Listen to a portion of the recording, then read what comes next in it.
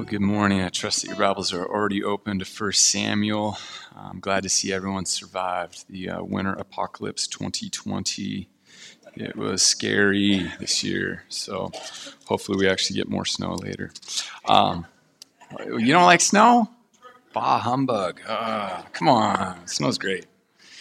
All right, we're going to jump right into it. Our truth statement will be up on the screen for you, and we'll try to keep it up there for a bit. Do not reject God as Lord, trusting in empty things.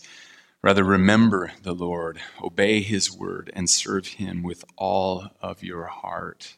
Do not reject the Lord, do not reject God as Lord, trusting in empty things, but remember the Lord, obey his word, and serve him with all of your heart. Americans, we love security, and we can see that in any number of ways, but the home security industry has just grown by leaps and bounds in the last several years, especially as DIY security has become more possible for homeowners. It's gotten really cheap to buy little security cameras that connect to your cell phone and give you a notification when Amazon drops off a package or when a dog's in your yard or whatever. The home security industry alone is a $47 billion industry right now. We love security, right? Not just in our homes. We love it. We love job security, right? We want the job that we like until we don't like it anymore, and no one can tell us any different. We want security in relationships that we have, whether it's friends or family, romantic interest. Israel, they had enjoyed feeling secure under Samuel. We saw that where we ended last week in chapter 7.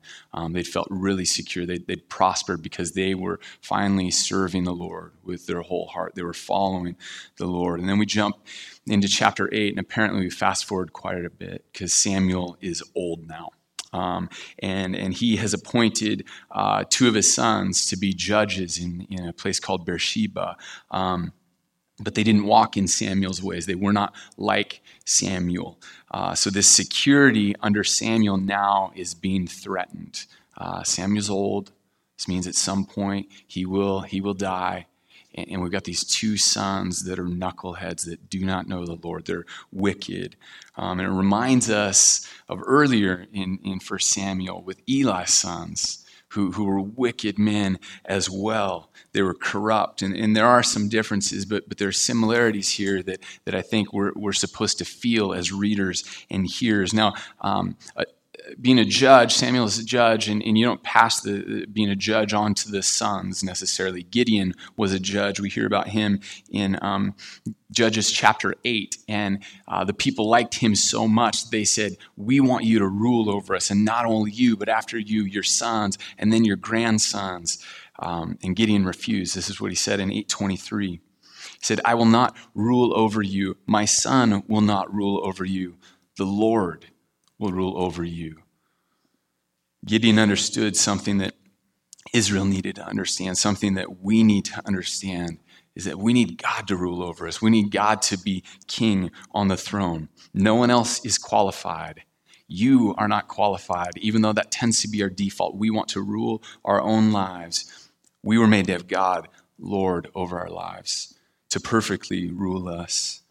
Now, Eli and his sons, I mentioned them earlier, they were wicked, but Eli was right there. They were serving in the same place. Eli knew what they were doing. He should have put his foot down. He should have prevented them from doing what they did. It was different with Samuel's sons. Samuel's sons were serving in Beersheba about 50 miles south of where Samuel lived.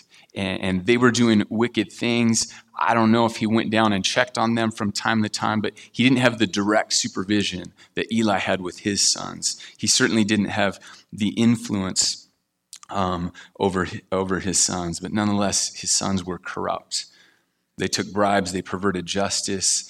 The description is that they didn't walk in the ways of Samuel, because Samuel walked in the ways of the Lord.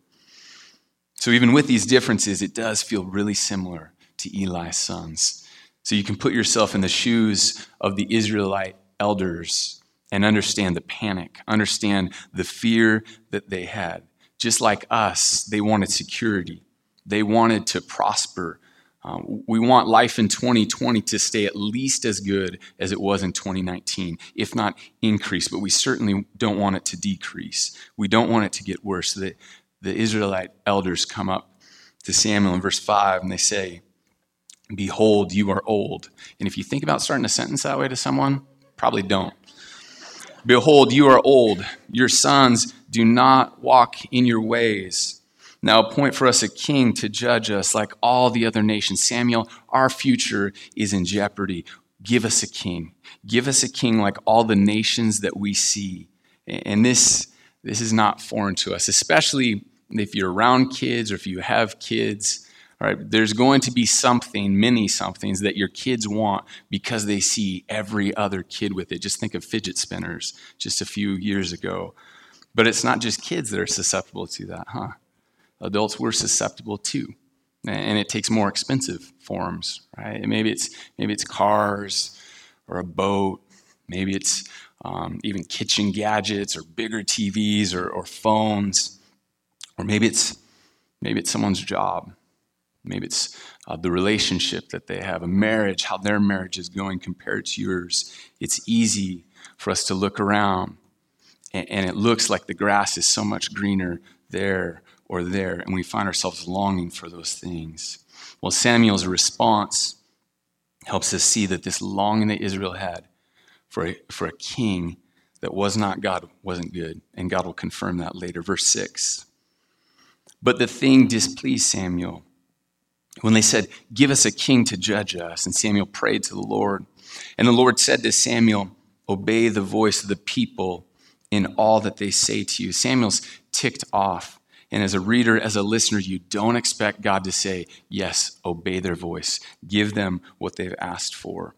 Now, this proposal was actually predicted years before in Deuteronomy. Moses speaking to the people, chapter 17, verse 14.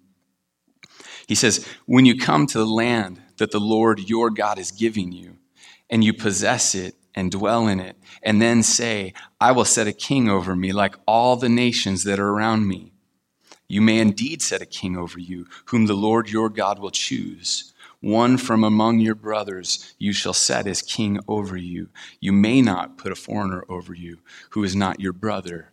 Again, as listeners, it's surprising for Moses to say, yes, you can set a king over you. But he says, it will not be like the other nations. He lays out these conditions. So this request in Samuel by the elders was anticipated. It was anticipated in the giving of the law, but they were directly challenging the law. They were, in effect, asking to opt out of the covenant with the Lord and adopt what the pagan nations were doing instead. And it's confirmed in the rest of verse 7. It says, God says this to Samuel, "For they have not rejected you, but have rejected me from being king over them." In wanting a king like all the other nations, they were rejecting God as their king, ruling over them. They wanted a king that they could see. They thought a king like this would give them security and safety, that a king like this would give them stability, that this would give them a predictable governing authority rather than having to depend on the unseen God. This is why Samuel sees this request as evil, because it's a rejection of Yahweh. It's a rejection of God's ways and his rule. It was Israel's way to find security apart from the Lord, who delivered them over and over and over again. But we know this isn't just an ancient Israel problem. This is your problem today. This is my problem. We do this even though we have way more to go on than Israel. We have all of Scripture to look, to remember God's goodness, his faithfulness. We know that Jesus is the king that we need. We know that he's a good king, a king that loves us, a king that sacrificed himself for us. He's a king that's proven himself completely faithful, even though we're unfaithful. But we still struggle to trust Christ the King. Israel didn't trust the Lord. Do you trust the Lord? Do you trust that he's good? Do you trust that he really is all-knowing? That he truly is all-powerful? Do you trust that he's working everything for your good to make you more and more into the image of his son if you trust in him? So do we fully trust God with our future? Do we fully trust God with our career? Do we fully trust God with our loved ones? Do you fully trust God with your living situation? Do you fully trust God with the diagnosis that your family member got? Do you fully trust God with your marriage? What do you not trust him with? Non-religious people reject Christ in a way that's pretty obvious. They just want nothing to do with him. But churchgoers, we're a little more sneaky in our rejection of Christ. We want him in parts of our lives, and yet there are parts that we try and keep him out of. And God said that they were rejecting him as king, and they were doing it in the second way. Right? Israel is so good at saying, Lord, we want you, but not really or not fully trusting in him, not fully depending on him. And it's not like this is the first time Israel's done this, right? We've seen this throughout their history. In the wilderness, they wanted guaranteed food. They wanted better water sources. They wanted a strong army rather than the Lord to be their protector. We do this. I say, Lord, I trust you as my provider, but really I trust in a guaranteed paycheck. We say, Lord, I trust you for my daily bread, but really we trust in that 401k that we've been stocking away for a while. We say, Lord, I trust you with my heart, but you're constantly looking for relationships to meet those places in your heart that God was made to meet. And still, God tells Samuel, obey their voice, do what they've said. This series is called God of Reversals. It's something that Matt and Gary came up with. I love the title. I've done a terrible job the last 2 weeks talking about it at all.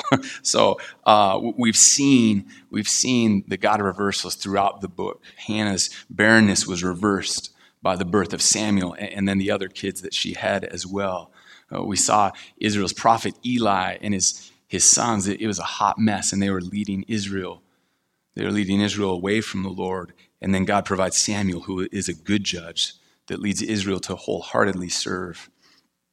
We saw the God of reversals last week as both Israel and the Philistines thought that they could have the power of God for themselves, that they could somehow control and use his power. And yet God showed them that his power is unlike any other power. His power is unrivaled.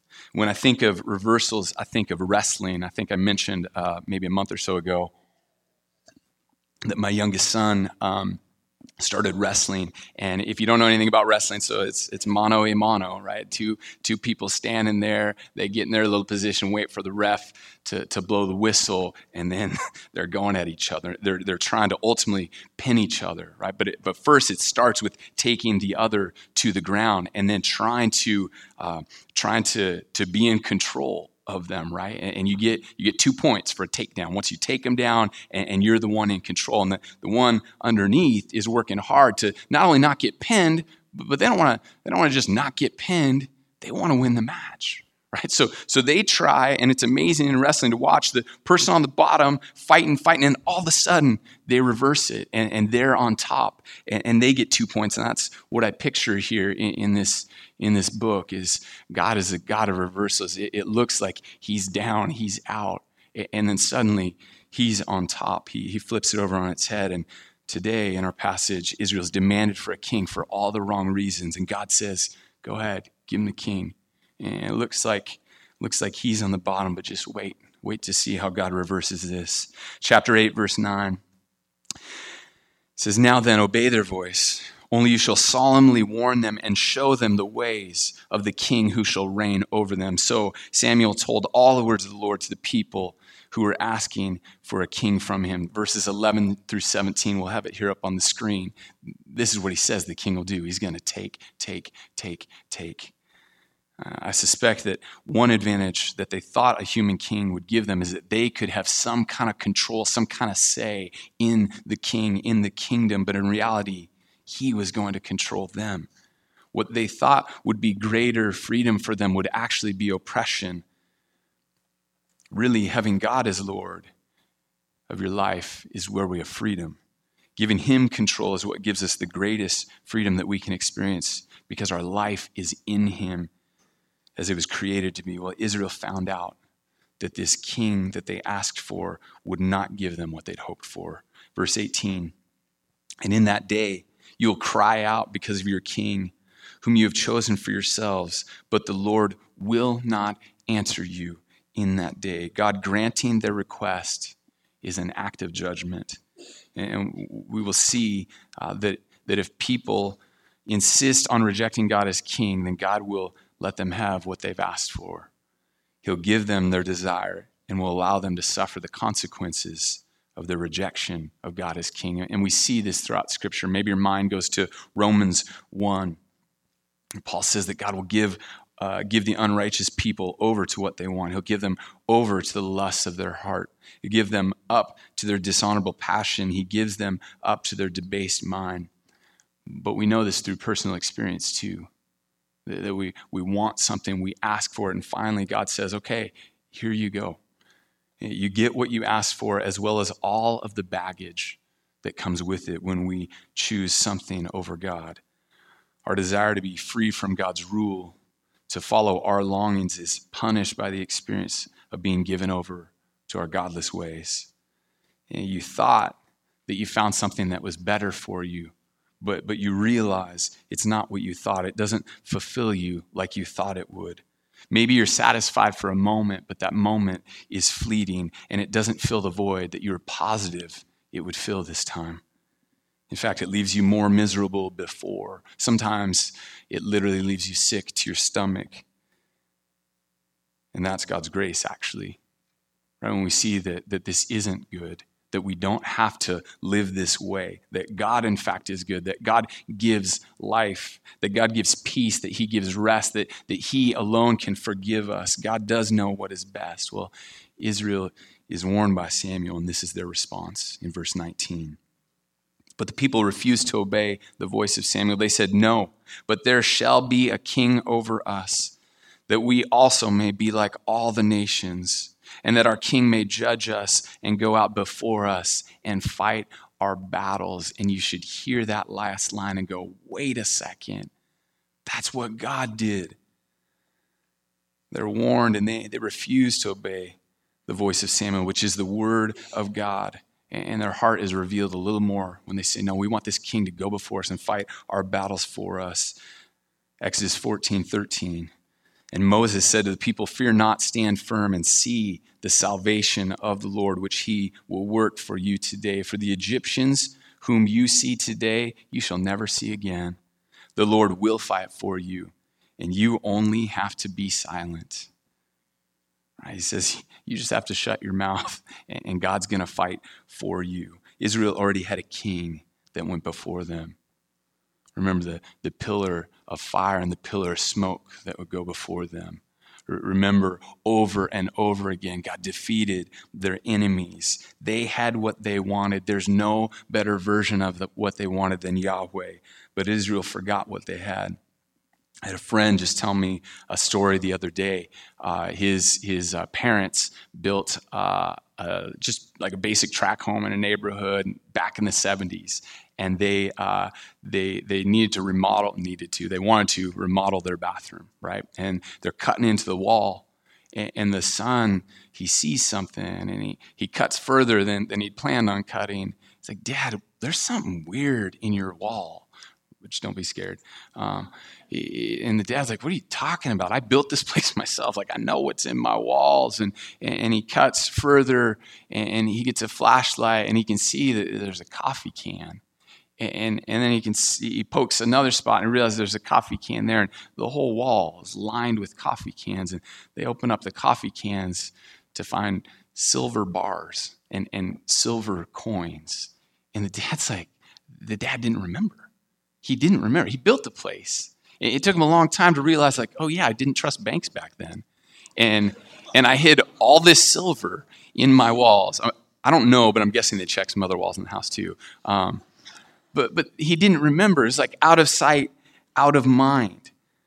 Israel had forgotten what they had in the Lord. Right? And it's easy to do when we neglect the Lord, when we don't remember him.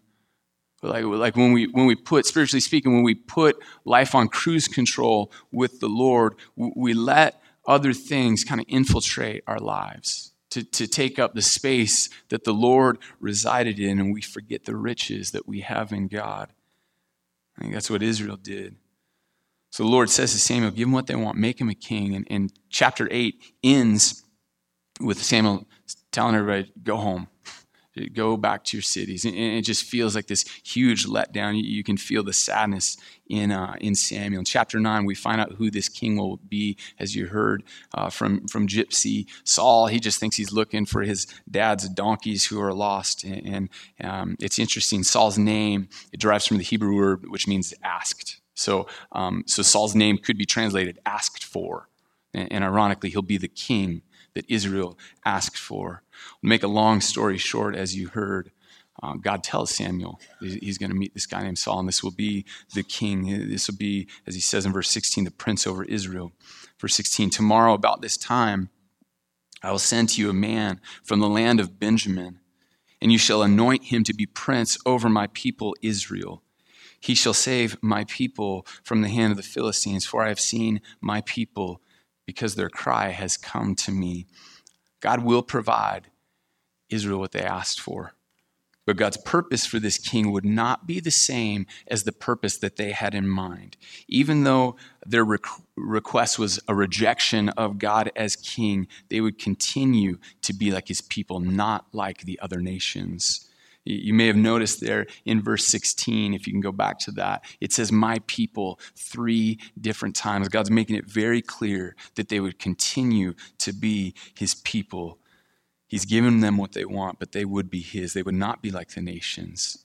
While God was giving them a taste of what they wanted, he wouldn't fully let them go. They would not fully become like the other nations of the world. And they will be his people, which we'll see clearly in chapter 12.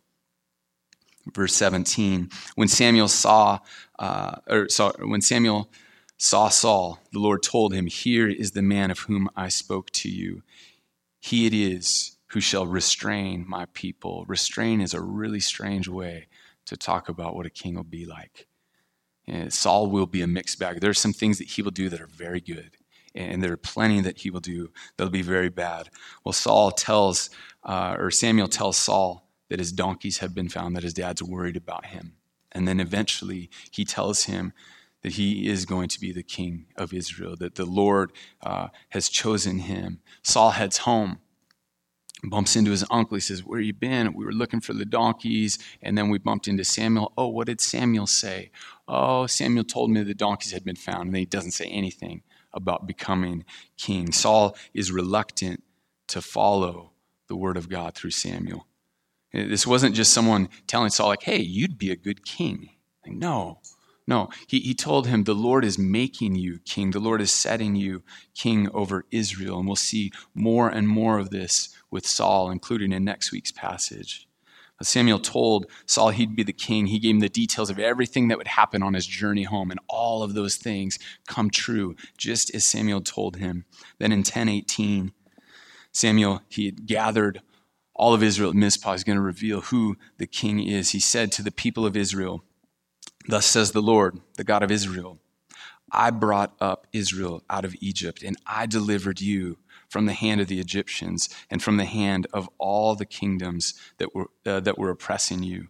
But today you have rejected your God, who saves you from all your calamities and your distresses. And you have said to him, set a king over us. Now, therefore, present yourselves before the Lord by your tribes and by your thousands. So they come before the Lord, and it's narrowed down to the tribe of Benjamin, and then it's narrowed down to Saul's clan, and they narrow it down, and they can't find the king. They say, where is he? Is there someone else that's supposed to come?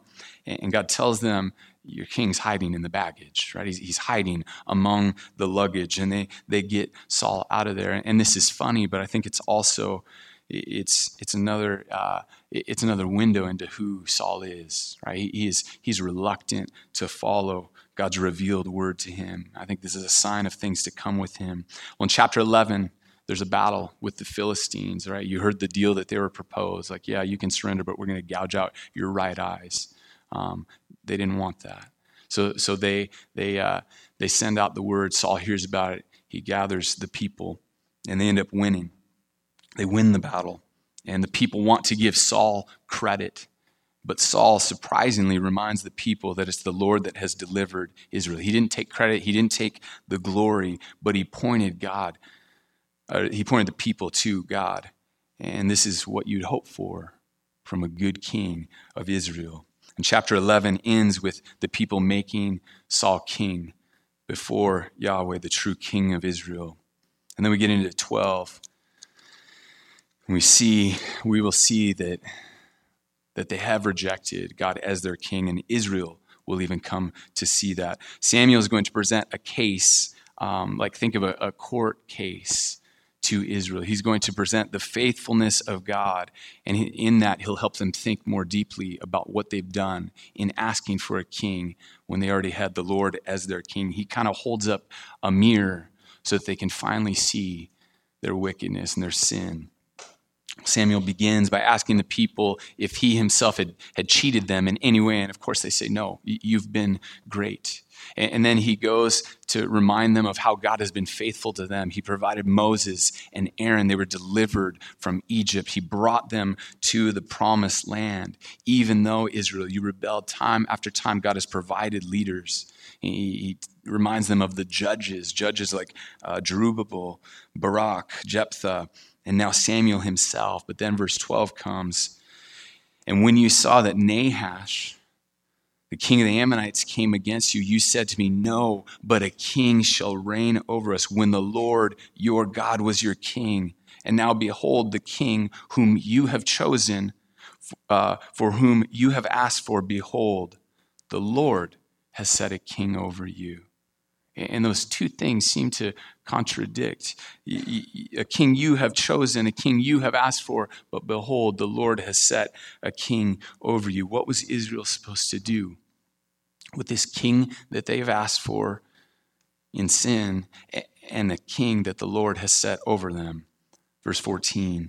If you will fear the Lord and serve him and obey his voice and not rebel against the commandment of the Lord, and if both you and the king who reigns over you will follow the Lord your God, it will be well. Right? Do you see the grace of God here? Right? Israel, you've rejected God as your king, and yet he's making a way. He's giving you and your king a chance. If you obey, if you fear the Lord, if you listen to his voice, if you do not rebel, it will be well. It says, not rebel against the commandment of the Lord. That could be restated, not rebel against the mouth of the Lord, or not rebel against the word of the Lord. A good test to see if God is your king is, do you obey God? Do you obey what God says? Will you obey? Right? Do you know what God says? You know by reading his word. I know many of you have probably started in early January a Bible read through. If you're not reading the word, I'd encourage you, jump in. Start now. I know we like to start in January and end in December. That doesn't matter. You can start whenever you want. I'd encourage you to do that. I just started a Bible read through with Ron Frost, one of our missionaries. We just met last week for the first time. If you want to obey God's voice, you need to know what in the world he has said. Verse 15, we got to keep going. But if you will not obey the voice of the Lord, but rebel against the commandment of the Lord, then the hand of the Lord will be against you and your king. Right? If you don't obey but rebel, the hand will be against you. And we remember the hand of the Lord being heavy on the Philistines. That did not go well for them. Well, then Samuel tells them God's going to do something miraculous in front of you right now. It's the middle of summer, harvest time. There's not supposed to be rain, certainly no thunderstorms, and yet that's what God does. He sends this crazy storm, and that, combined with the case that Samuel has built up against Israel, the people see their own sin. They realize they have rejected God as their king, and they cry out to Samuel, will you pray for us? We need you to pray to the Lord your God. They won't even say their God because they know how they've offended him. They say that we might not die for the evil and asking for this king. And this is what Samuel says in verse 20. Samuel said to the people, do not be afraid. You have done all this evil, yet do not turn aside from following the Lord, but serve the Lord with all your heart. Do not turn aside after empty things that cannot profit or deliver, for they are empty.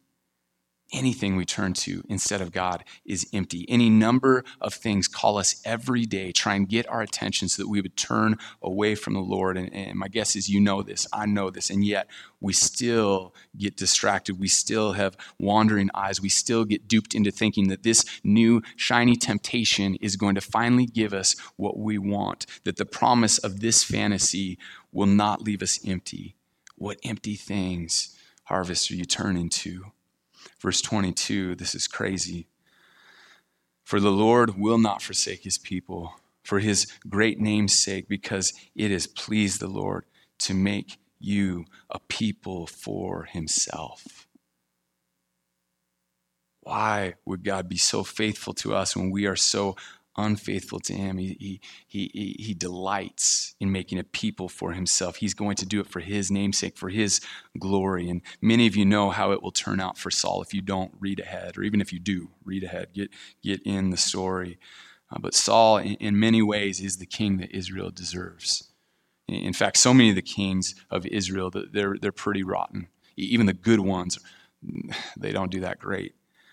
Samuel, he's not the prophet. He doesn't seem like the priest that Israel deserves. He's faithful. He cares deeply about them trusting in the Lord. He's committed to pray for them and to point them to the Lord. He tells them to consider the great things that he's done for them, and that's a good thing for us to do, to regularly remember what the Lord has done, how he's provided for you.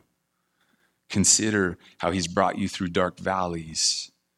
Remember how he's opened up your word to you so that you can see this is not just a book, but it's God's word. It's living and active. Consider the prayers that he has answered for you.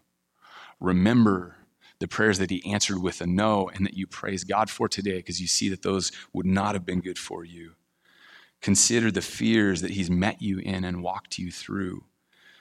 Consider when he's comforted you during immense loss, when he's given you peace in circumstances where peace doesn't make any sense.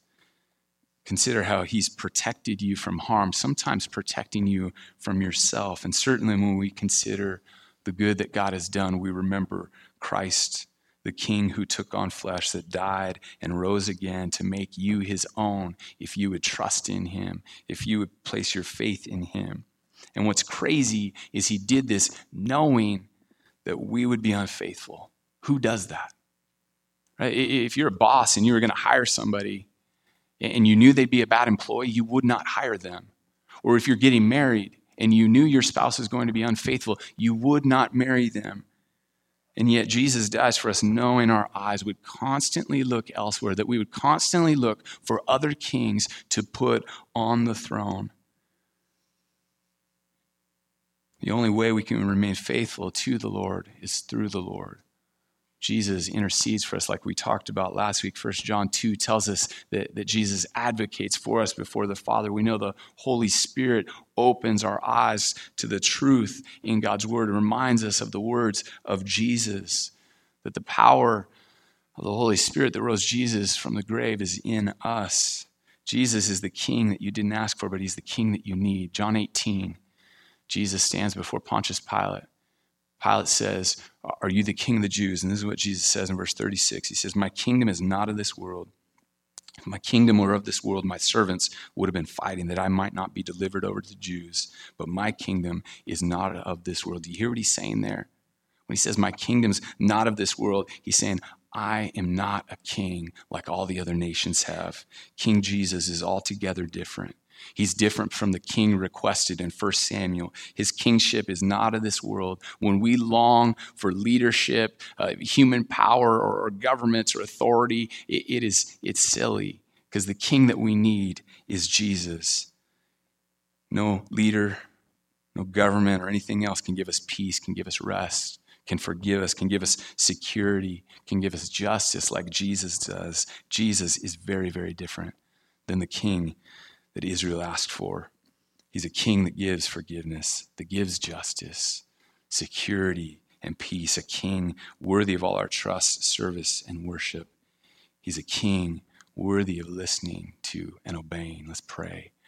Jesus, we thank you for your word. We thank you that we can look at Israel and so often just see ourselves and realize that we're no different from them. Lord, I thank you for your faithfulness to Israel. Lord, I thank you that you're faithful to us. I thank you that it pleases you to make a people of your own, that you will not forsake us. Jesus, I pray that we would obey you, that we wouldn't get distracted by all the things that are out there, the things that we distract ourselves with. Lord, I pray that we would see them for what they're worth, and it's nothing compared to you. God, I pray that our hearts would be yours, that we would follow you, that we would love to be obedient to you, and in you we would experience life, Lord, that we would experience real freedom in knowing you, King Jesus. It's in your name we pray. Amen.